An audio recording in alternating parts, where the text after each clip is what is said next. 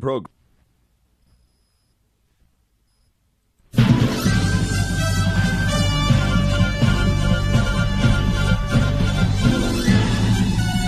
This is Viewpoint with attorney and author Chuck Crismier. Viewpoint is a one-hour talk show confronting the issues of America's heart and home. And now, with today's edition of Viewpoint, here is Chuck Crismier. Her name is Dr. Kerry Chant. She happens to be an Australian health official, and she spoke last Thursday in a live television press conference in Australia, representing the state of New South Wales. She made an interesting statement. She said, "We will be looking at what contact tracing looks like in the new world order." She was talking about the seriousness with which Australia is taking the COVID issue and virtual total lockdown. It is probably the most totalitarian representation of the response to COVID that we have seen in our world. And she said, "We will be looking at what contact tracing looks like in the new world order." What was she talking about? And Dr. Chant made the comment. As she made her comment, Newsweek found that the New World Order had become a trending topic on Twitter in the United States, the UK, and Australia. And as of Thursday morning, there had been more than 18,300 tweets referencing the New World Order across 3 countries. Fact checkers debunked the claims, but the Mayor of London candidate, Lawrence Fox, shared the video and included the phrase New World Order again, that was shared thousands of times. A BBC online disinformation journalist questioned Dr. Chant's use of the New World Order term, suggesting, well, if you're a public health official discussing COVID containment measures in a televised briefing, do not use the phrase New World Order. Why? Why do they not want someone to use the phrase New World Order? When it was used back by President George Herbert Walker Bush in 1990 before a joint session of Congress, for the first time an American president had used that term, and who repeated it about 200 times during his administration. A consummate globalist he was, as was his entire family, his father and his sons, consummate globalists. What's wrong with using the word New World Order? The question is not whether there's a new world order, but whether and who will be king. Who will be king of the mountain? Who will be king of the world? Who will rule and reign ultimately from the Temple Mount? That's the real issue. The term New World Order is merely a descriptive term to describe the amalgamation of the nations of the earth to rule and reign over the planet in a very different kind of government than the world has ever experienced before. It is the unification, the ultimate globalization of the world, not just through economics, not just through multinational corporations, but in terms of government, in terms of business, in terms of health care, in terms of your ability to buy or sell, in terms of how to operate an economic system without cash, and a host of other issues. That's really what we're talking about, and why. Why is that so necessary, and why is that so important, and why is it then that so many don't want to talk about it? If you go back into the 1960s and 70s, we knew then that there were a lot of people talking about the Trilateral Commission and the Bilderbergers and so on. And a lot of people just raised their eyebrows and said, here we go again, another conspiracy theory. Well, what was seen then to be the earliest expressions of the so-called globalization or New World Order has actually proved to be true, whether or not the debunkers want to admit it or not. And they have their reasons for not wanting to admit it, because it gets in the way of the very efforts to create the one world government. And they don't want people to know about it, at least not that much. They want it to move far enough down the road so that by the time it becomes normative to talk about it, it's too late for anybody to respond in a negative fashion. But again, what is the reason? What is the ultimate issue that's involved? Well, may I suggest to you that the ultimate issue that's involved was spoken of by David, the king of Israel, in Psalm 2. In Psalm 2, now you may not have ever thought that the Psalms were prophetic. Oh, but they were. In fact, there are so many prophetic Psalms talking about the coming of the Messiah, what he will be like, what he will do, what is going to happen to him, and so on. But in reality, Psalm 2 speaks of a very serious issue. It asks the question, why do the nations rage and the people imagine a vain and foolish thing? We're going to talk about that here on Viewpoint today, and I'm glad that you've joined us. It's conversation, as always, with ever-increasing conviction, talk that transforms. Indeed. Apparently, David understood something as inspired by God that the rest of us haven't quite grasped yet. He asked a question, a provocative question, why do the heathen or the nations rage and the people imagine a vain and foolish thing? Well, what is it, the vain and foolish thing that they imagine? It's the unified world government, with a king, a ruler, who will sit to rule the world on the Temple Mount. How do we know that? Because David, in fact, talks about it. He says, yet I have set my king on my holy hill.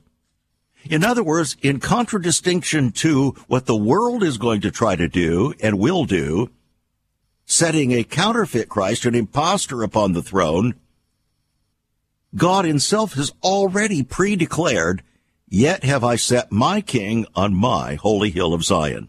You can find that in Psalm 2, verse 6. And God says, I will declare the decree. You are my son, Messiah, anointed one, and this day have I begotten you. And you shall dash the nations, the Gentile nations, in pieces like a potter's vessel. So, believe it or not, the prophet Joel says, proclaim this among the Gentiles. Prepare war. He says, the Lord says, prepare war. Beat your plowshares into swords, your pruning hooks into spears. Assemble yourselves and come, all of you heathen or Gentile nations. Come on. What he's really saying in terms of, shall we say, common parlance is, put up your dukes. Come on, put up or shut up. Multitudes are in the valley of decision, for the day of the Lord is near in the valley of decision. Who will be king of the mountain? We'll be right back. Stay tuned, friends. It's conversation, as always, with ever-increasing conviction, talk that transforms. Once upon a time, children could pray and read their Bibles in school. Divorces were practically unknown, as was child abuse. In our once great America, virginity and chastity were popular virtues and homosexuality was an abomination. So what happened in just one generation? Hi, I'm Chuck Chrismire, and I urge you to join me daily on Viewpoint, where we discuss the most challenging issues touching our hearts and homes. Could America's moral slide relate to the fourth commandment? Listen to Viewpoint on this radio station or anytime at saveus.org.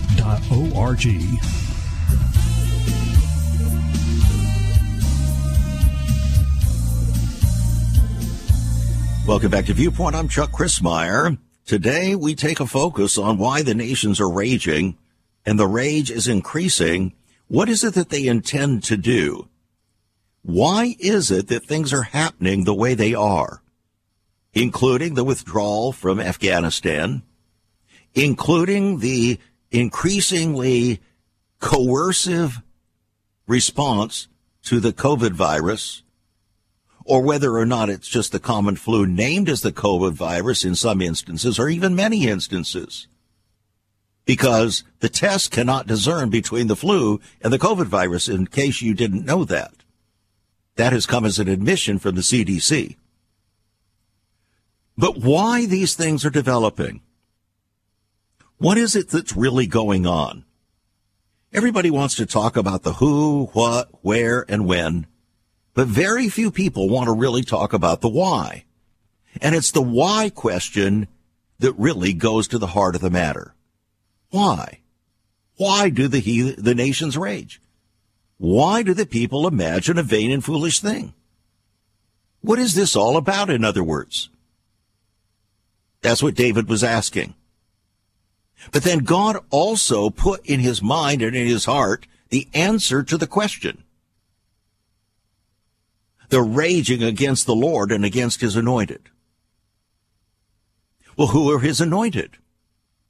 The Bible states that his anointed is Israel as a people. Very clearly states that. But then again, there is a further anointed one referred to as the Messiah, Yeshua HaMashiach, the Messiah, the Holy One of Israel, that is rejected by Israel. He came unto his own received him not, but as many as would receive him, to them he gave authority to become the sons of God, even to as many as would believe on his name. Precious few. That's why Jesus said, straight is the gate, narrow is the way, and precious few there will be that truly, ultimately find it and walk that way. But broad is the way that leads to destruction, and many shall go in thereat. That is the way of the people and the nations to the new world order, ushering in through that context and that radical shift in global vision to usher in a counterfeit Christ figure known as the Antichrist or imposter. Now, if you want to know more about that person, then I would suggest you get a copy of our book, Antichrist, How to Identify the Coming Imposter. It's not about giving him a name. It's about identifying his characteristics. Many people have tried to guess and speculate with regard to his name and identity in that regard. That's a foolish enterprise. What the Bible does is give us the characteristics so that we will not be fooled or deceived or sucked in by his flattery. He will gain the kingdom by flattery. He is going to receive his power and his authority by delegation, not by election. It is going to be by delegation from the leaders of 10 nations or regional governments, 10 authorities that will, in total frustration, because the world cannot be brought together unless there is one who seems to be able to bring it together. And that will be the imposter Christ. So you need to get a hold of that book, Antichrist, How to Identify the Coming Imposter. It's a $22 book on our website, saveus.org. That's saveus.org. You can give us a call at 1-800-SAVE-USA, 1-800-SAVE-USA, or write to us at Save America Ministries, P.O. Box 70879, Richmond, Virginia, 23255. If you're writing a check, add $5 for postage and handling. Now, I'm going to make another offer of a book today that goes along, actually accentuates this battle that is framing up between who will be king of the mountain. That book is called King of the Mountain, the eternal end time and epic battle, for he who rules the Temple Mount rules the world. It's an $18 book, $20 book actually, yours for $15. It's on our website, saveus.org, saveus.org. And it will help you help God's people, including their pastors, to understand the greater panoply, not only of God's purposes, but of the developments that have been taking place, not only today, but going back to creation and even before, when Satan encountered God on the Mount of God in heaven. That's what the Bible says. He walked on the stones of fire, and he said, I will be like the Most High God. I will ascend to the heights of the north. So the battle then was declared. This is why the nations are raging, because they have and are embracing increasingly Satan's goal. What is Satan's goal? To rule and reign over the planet, over God's creation. If God says, I'm going to place my son, my king, on my holy hill, then Satan says, I'm going to do it before you do, ha. And so he's going to seek to preempt Jesus from ruling and reigning from the Temple Mount.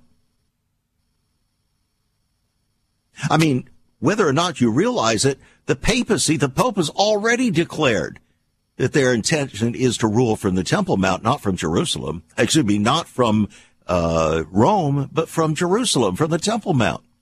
Maybe you didn't know that. You'll find that in the book, King of the Mountain. The epic, eternal, and end-time battle. So get a copy of it. You can give us a call at 1-800-SAVE-USA. You can write to us at Save America Ministries, or you can call us at 1-800-SAVE-USA. That's 1-800-SAVE-USA. Now, again, if you're writing a check at $5 for postage and handling. Now, if you get both of those books together, you'll only pay $7 for postage and handling instead of $5 for each, so you'll save $3 in postage and handling. If you really want to understand the dynamics of what is taking place, I urge you to get a copy of those books. It will open your eyes. There's a reason why a Jewish talk show host interviewed me for 7 hours.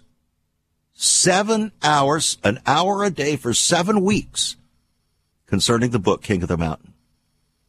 It was so astounding to him, so revealing to him.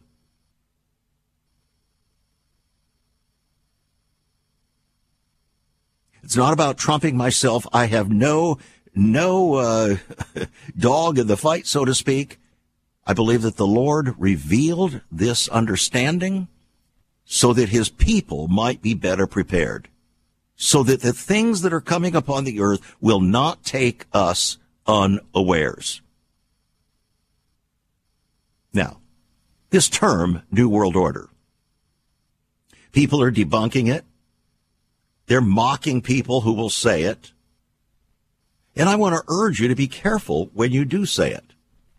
Because if you are thinking, if in your mind, your primary focus is on the salvation of America as an institution, you're missing the point.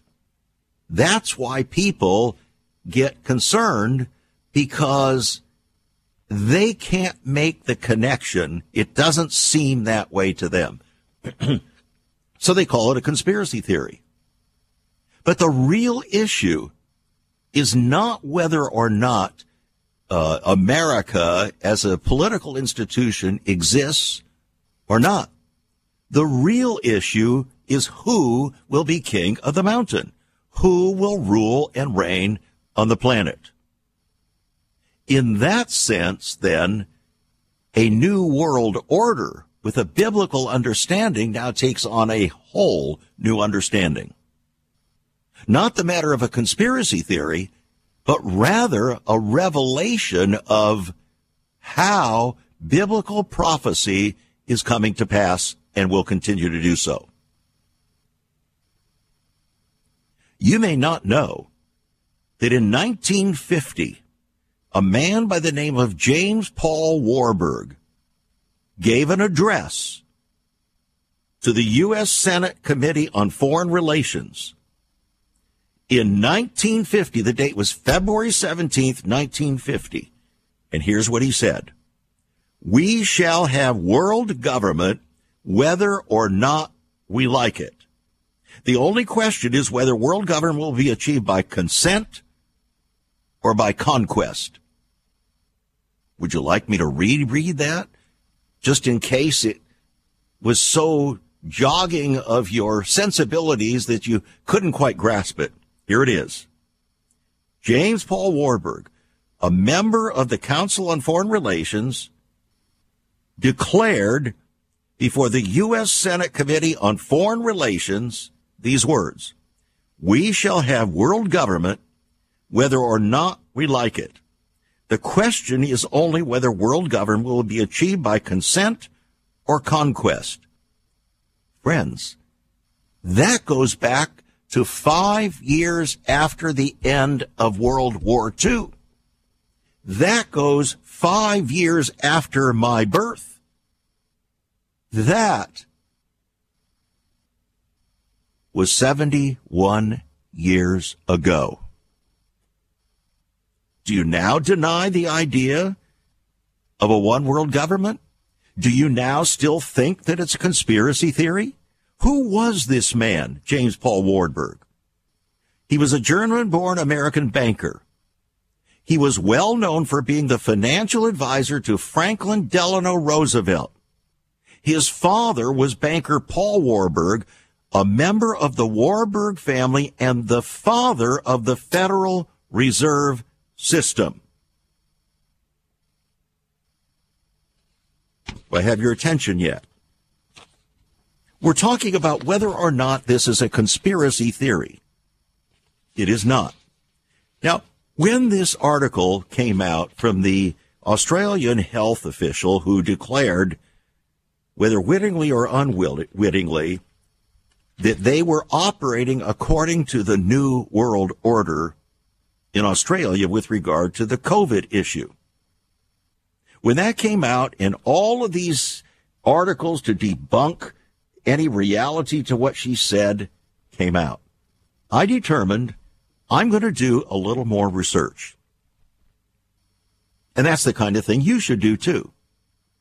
Don't even rely upon what this broadcaster is saying. You do your own research. Be like the Berean, to search the scriptures, for instance, to search out the facts, not just what certain mouths are saying. And so I went online. And I was looking for those articles and so on that would reveal whether or not this concept of the New World Order was just a sham, was just a conspiracy theory, or was a reality that was meaningful in our time. Would you like to know what I came up with? In a matter of about 15 minutes. This was not an exclusive study. This was an effort, without wasting too much of God's time, to verify whether or not the concept of a New World Order was real, and real right now. So let's go to 1990. This is an article from the Washington Post. The Washington Post published the speech of President George Herbert Walker Bush before a joint session of Congress. It was in the context of Gulf War I. You remember when people put out all the ribbons on the trees and so on? That's what it was. So here's what he said, among other things. I'm reading exactly from his speech. A new partnership of nations has begun. We stand today at a unique and extraordinary moment. The crisis in the Persian Gulf, as grave as it is, also offers a rare opportunity to move toward an historic period of cooperation. Out of these troubled times, he said, our fifth objective, a new world order, can emerge. An era in which the nations of the world, East and West, North and South, can prosper and live in harmony. This, he said, is the vision that I shared with Russian President Gorbachev. Wow. Was he in conspiracy with Russia? We'll be back, friends. There is so much more about Chuck Crismier and Save America Ministries on our website, saveus.org. For example, under the marriage section, God has marriage on his mind. Chuck has some great resources to strengthen your marriage. First off, a fact sheet on the state of the marital union, a fact sheet on the state of ministry, marriage, and morals. SaveUS.org. Marriage, divorce, and remarriage. What does the Bible really teach about this? Find all of this at SaveUS.org.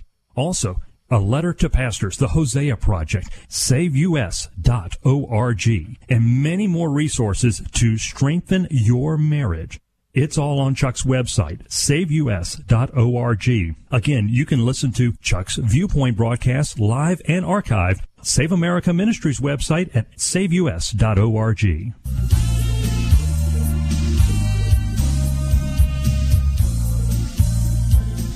The nations are raging indeed. They're raging a pursuit of peace in opposition to the Prince of Peace. That's what they're doing. And by definition, then, they are embracing the Prince of Peace's counterfeit called the Antichrist, because he is anti or against Christ. He is the one who declared, I will ascend to the heights of the north. I will be like the Most High God. His name is Lucifer, the son of the morning, the bright star. That's where we get that term lucid, you see. Light, lucent. And we could talk more about that, but we don't have time today. But why do the nations rage? Sometimes you wouldn't necessarily think it was a rage, because here is George Herbert Walker Bush in 1990 addressing a joint session of Congress saying no peaceful international order is possible if larger states can devour the smaller neighbors. What he did was declare what was going to be necessary for the United States of America, the most powerful nation on the planet, to be assimilated into the new world or global order. They would have to be brought down. Their wealth, their power, economically, militarily, allegiance to their own country and so on, would have to be so dramatically reduced that they would not be able to resist the great world effort toward a new world order, a new global government, to usher in Satan's declared counterfeit Prince of Peace, the Antichrist. So George Herbert Walker Bush declared, out of these troubled times comes our fifth objective, a new world order. It's an era in which the nations of the world, east and west, north and south, can prosper and live in harmony. That's the supposed goal. So when Klaus Schwab, the head of the World Economic Forum, who has been gathering the leaders of multinational corporations, the big political and business gurus of the world for years now, came out last year and declared the Great Reset. What he was actually doing is using those terms to replace the term New World Order, because the term New World Order had made people so skeptical. But he made it not skeptical at all. He made it very clear. And he said the Great Reset will be accomplished by 2030. That's the same year that the United Nations has established to achieve its 2030 agenda. Isn't that interesting? And friends, that is less than 8.5 years from this moment. Now, when George Herbert Walker Bush stated in his speech in 1990 that this is the same vision that he shared with President Gorbachev, the former president of the Soviet Union, what was he actually saying? Would you like to know? he was saying that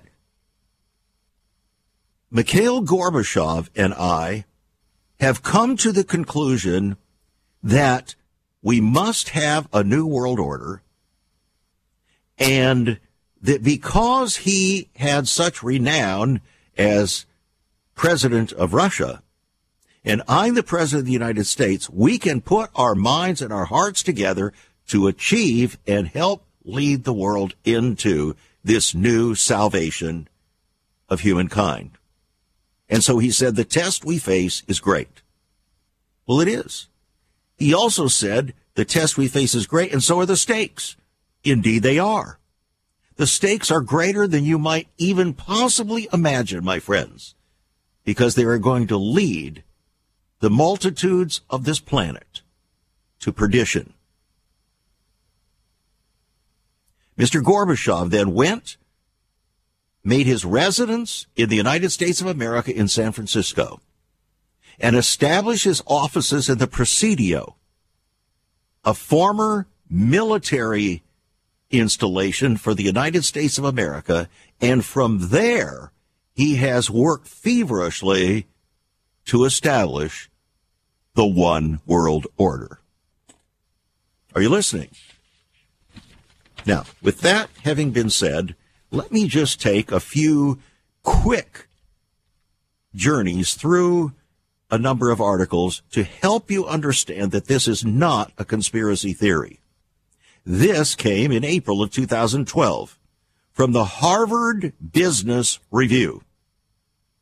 Now, you wouldn't think that liberal Harvard would be talking about the New World Order, would you? No, because it's just a conspiracy theory, right?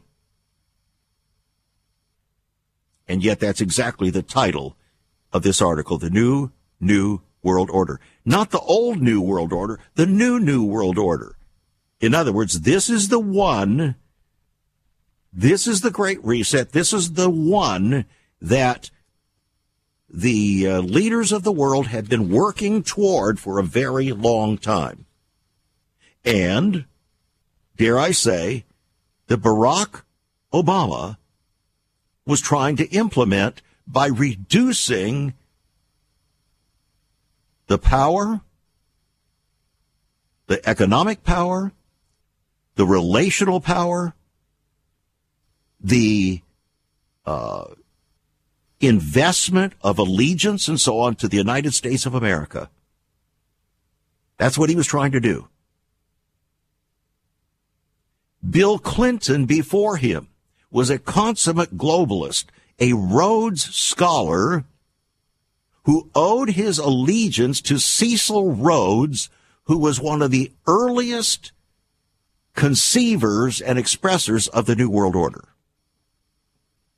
And so Hillary Rodham Clinton herself was a consummate globalist. Now you can perhaps better understand why in the election of 2016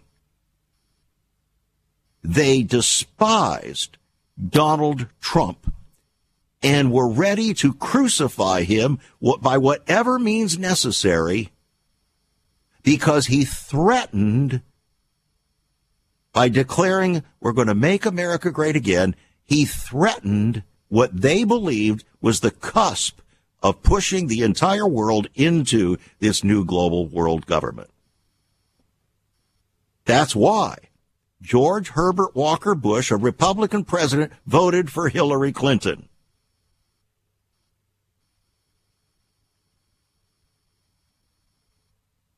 I hope you understand that. This is not a matter of Democrats and Republicans. There are many, many Republicans who are dyed-in-the-wool globalists, and they also opposed Donald Trump in every way they could. Now, we're not here to exalt Donald Trump. We're here to help us understand the dynamics that are taking place. Next, another article, Japan and the New World Order. Next article, globalization is dead and we need to invent a new world order. That came out 2 years ago. What were they saying? The previous efforts at globalization had now reached their peak.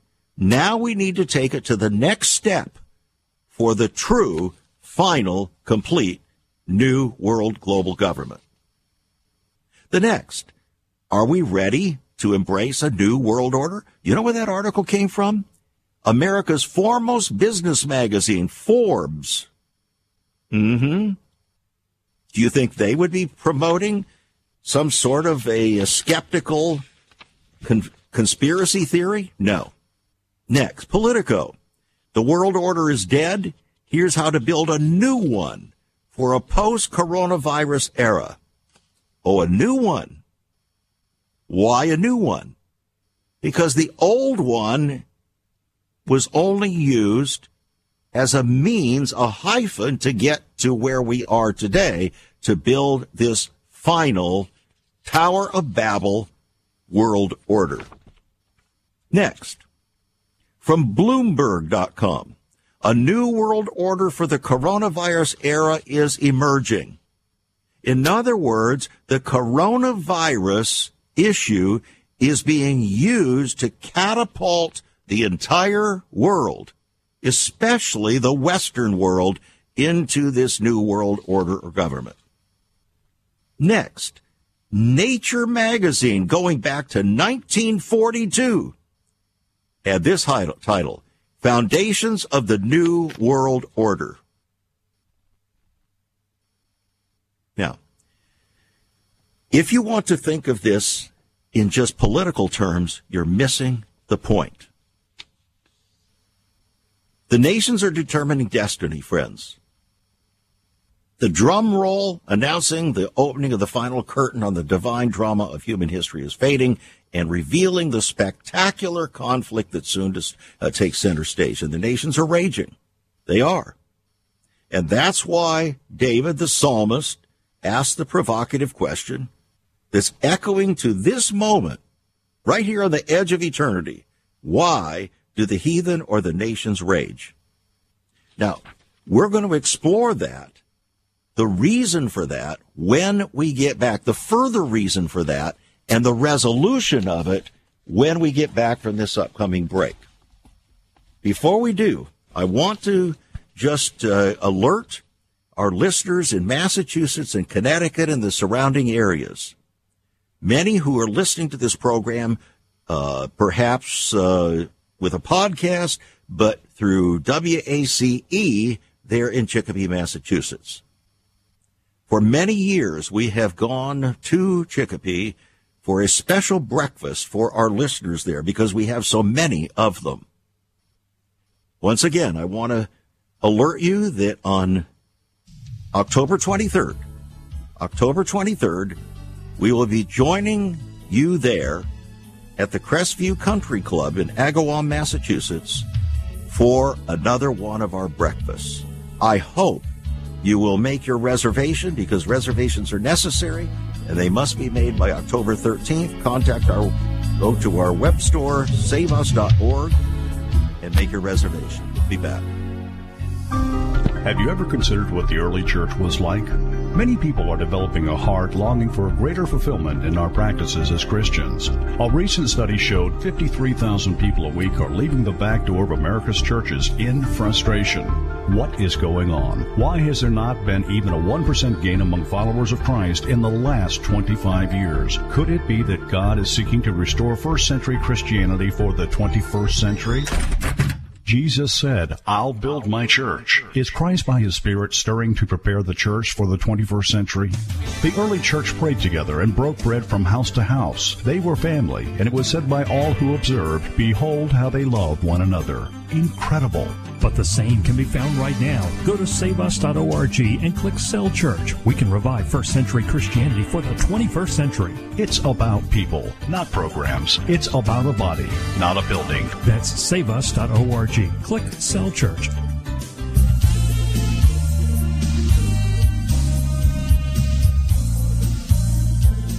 It's the battle for King of the Mountain. Who are the contestants for the Battle of King of the Mountain? First of all, they're represented by nations. Nations and political powers Each, and religious powers, by the way, each designing to rule and reign from the planet, over the planet from the Temple Mount. You may wonder about Islam, for instance. Fundamentalist Islamists have already declared, making it very, very clear, that they do not intend to rule from Mecca. They intend to rule the world from Jerusalem and from the Temple Mount. Maybe you didn't know that. But you will find out if you read the book King of the Mountain. You'll find out. You'll find out a lot of things, because there are hundreds and hundreds of citations that will help support that we do not speak spuriously here on this program. It's serious business. I'm accountable before God for the things that are said here. We're not here to be sensationalistic. We're not here even to sell books. And let me just say this. I make no money from these books. Yes, I've written the books. Yes, we form our own publishing company in order to get them out, because with 3 efforts through 3 Christian publishing companies, we had such problems that we determined the only way for us to get these out and get them out quickly is to form our own company called Elijah Books, to prepare the way of the Lord for history's final hour. So, with the proceeds of sale from these books, they are reserved in an account, and they go to help prepare for the next book, because it's very expensive. It's very expensive, not only to get the books published, but all the things that go with it, including promotion. And so from one to the other, over a period of 2 years, we're able to get them out. It's not a profit-making venture. You need to understand that. In fact, yours truly receives no remuneration for this radio program or through Save America Ministries. 0. Never has and never will.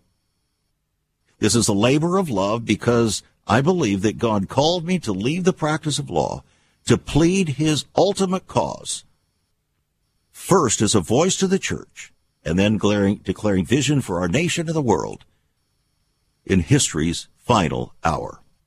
And we're there. How long is that hour? I cannot tell you exactly, but certainly we're in the season. I think you know that. So, we've been talking about the nations raging. We've been talking about the battle for King of the Mountain. The contestants are the nations, first of all. China wants to be king of the mountain, has already declared so. Xi Jinping has declared that China will rule the world within 25 years. Islam wants to rule the world. And they believe that these are the end times. And that's the reason why, for instance, Iran is absolutely intent on preserving their nuclear power, because they believe that that will be necessary to create the chaos that they believe will be required to usher in the Islamic Messiah called the Mahdi. And they intend to rule the world from the Temple Mount. Russia intends to rule the world and believes, because of a 1,500-year-old prophecy, that Russia is destined to be the final expression of the church and will usher in the return of Christ. Sounds strange, I know, but that's the way it is, and you'll find it in the book, King of the Mountain. Then in addition to that, there is the Western one world order that is emerging. It doesn't include China, may or may not include Russia, we don't know, but it will include the Western world, which is the resurrection of the Roman Empire. Just as Daniel the prophet foretold, all of the Western nations have their roots in Rome. And then in addition, there's another Rome called the Vatican. It's a geopolitical, religious Rome. And the papacy itself has declared that it will rule and reign from the Temple Mount. Not from the Vatican, but from Jerusalem and the Temple Mount. Are these things catching you a little bit by surprise? Then you have not read the book King of the Mountain or Antichrist. You really need to do so. So let's talk what the resolution is of Psalm 2. Why do the heathen rage, the nations rage, and the people imagine a vain and foolish thing?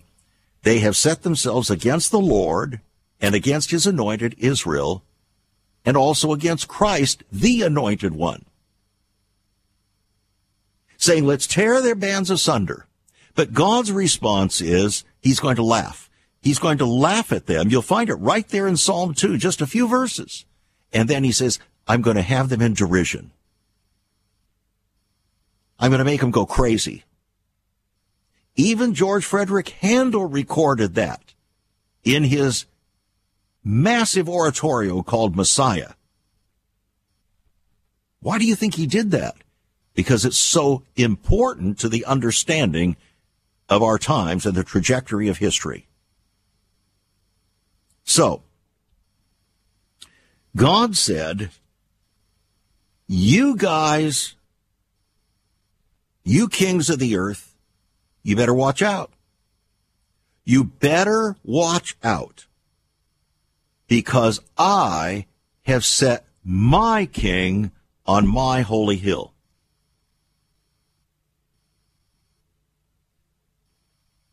In fact, God also said in Ezekiel, in my holy mountain, in the mountain of the height of Israel, there shall all the house of Israel, all of them in the land, serve me. And you shall know that I am the Lord when I shall bring you into the land of Israel, into the country for which I lifted up my hand to give it to your fathers. Unfortunately, it's not just the Arab or Muslim nations who rage against Israel. It's a global phenomenon, and it's growing geometrically month after month, year after year. So where is it going to end? It's the collective animus of the Gentile world against the Jewish people that's resulting in a calamitous confrontation with the Lord of nations. And even the church now has joined in the fray against the Lord and against his anointed. But God says through Abraham, I will bless them that bless you and curse them that curse you. So why is it the heathen are raging? Why is it the Gentiles are raging? Friends, it's profound envy. And envy is a killer emotion. Envy caused Joseph to be thrown in a pit and sold into slavery. Envy caused Jesus to be crucified.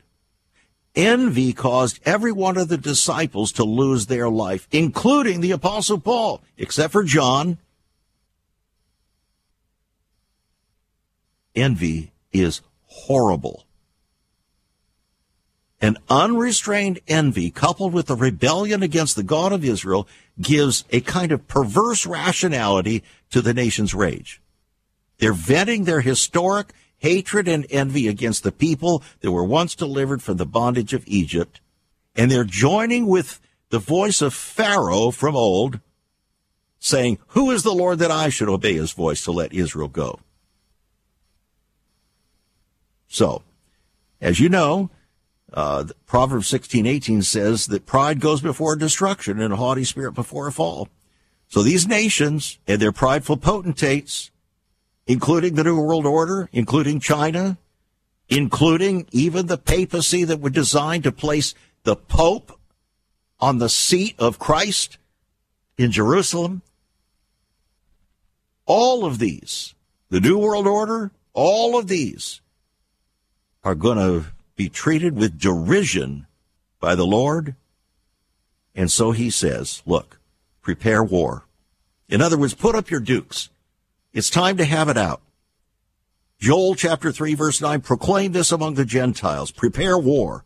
Beat your plowshares into swords and your pruning hooks into spears. Assemble yourselves and come on, let's do it out. Come up to the valley of Jehoshaphat so I can judge you there. For your wickedness is great. Multitudes, multitudes in the valley of decision. For the day of the Lord is near in the valley of decision. So, Joel says, the Lord shall roar out of Zion and utter his voice from Jerusalem, and the heavens of the earth shall shake. But the Lord will be the hope of his people and the strength of the children of Israel. So shall you know that I am the Lord your God, dwelling in Zion, my holy mountain. Now you understand the title of the book, King of the Mountain. Who's going to rule and reign? That's the whole issue with regard to the New World Order and all of the developments that are taking place in our world as we speak. So, do you think these are the last days? Do you think this is the season? How will the eternal battle for King of the Holy Mountain end? God has told us, I will put my king on my holy hill. And the loftiness of man shall be bowed down, and the haughtiness of men shall be made low.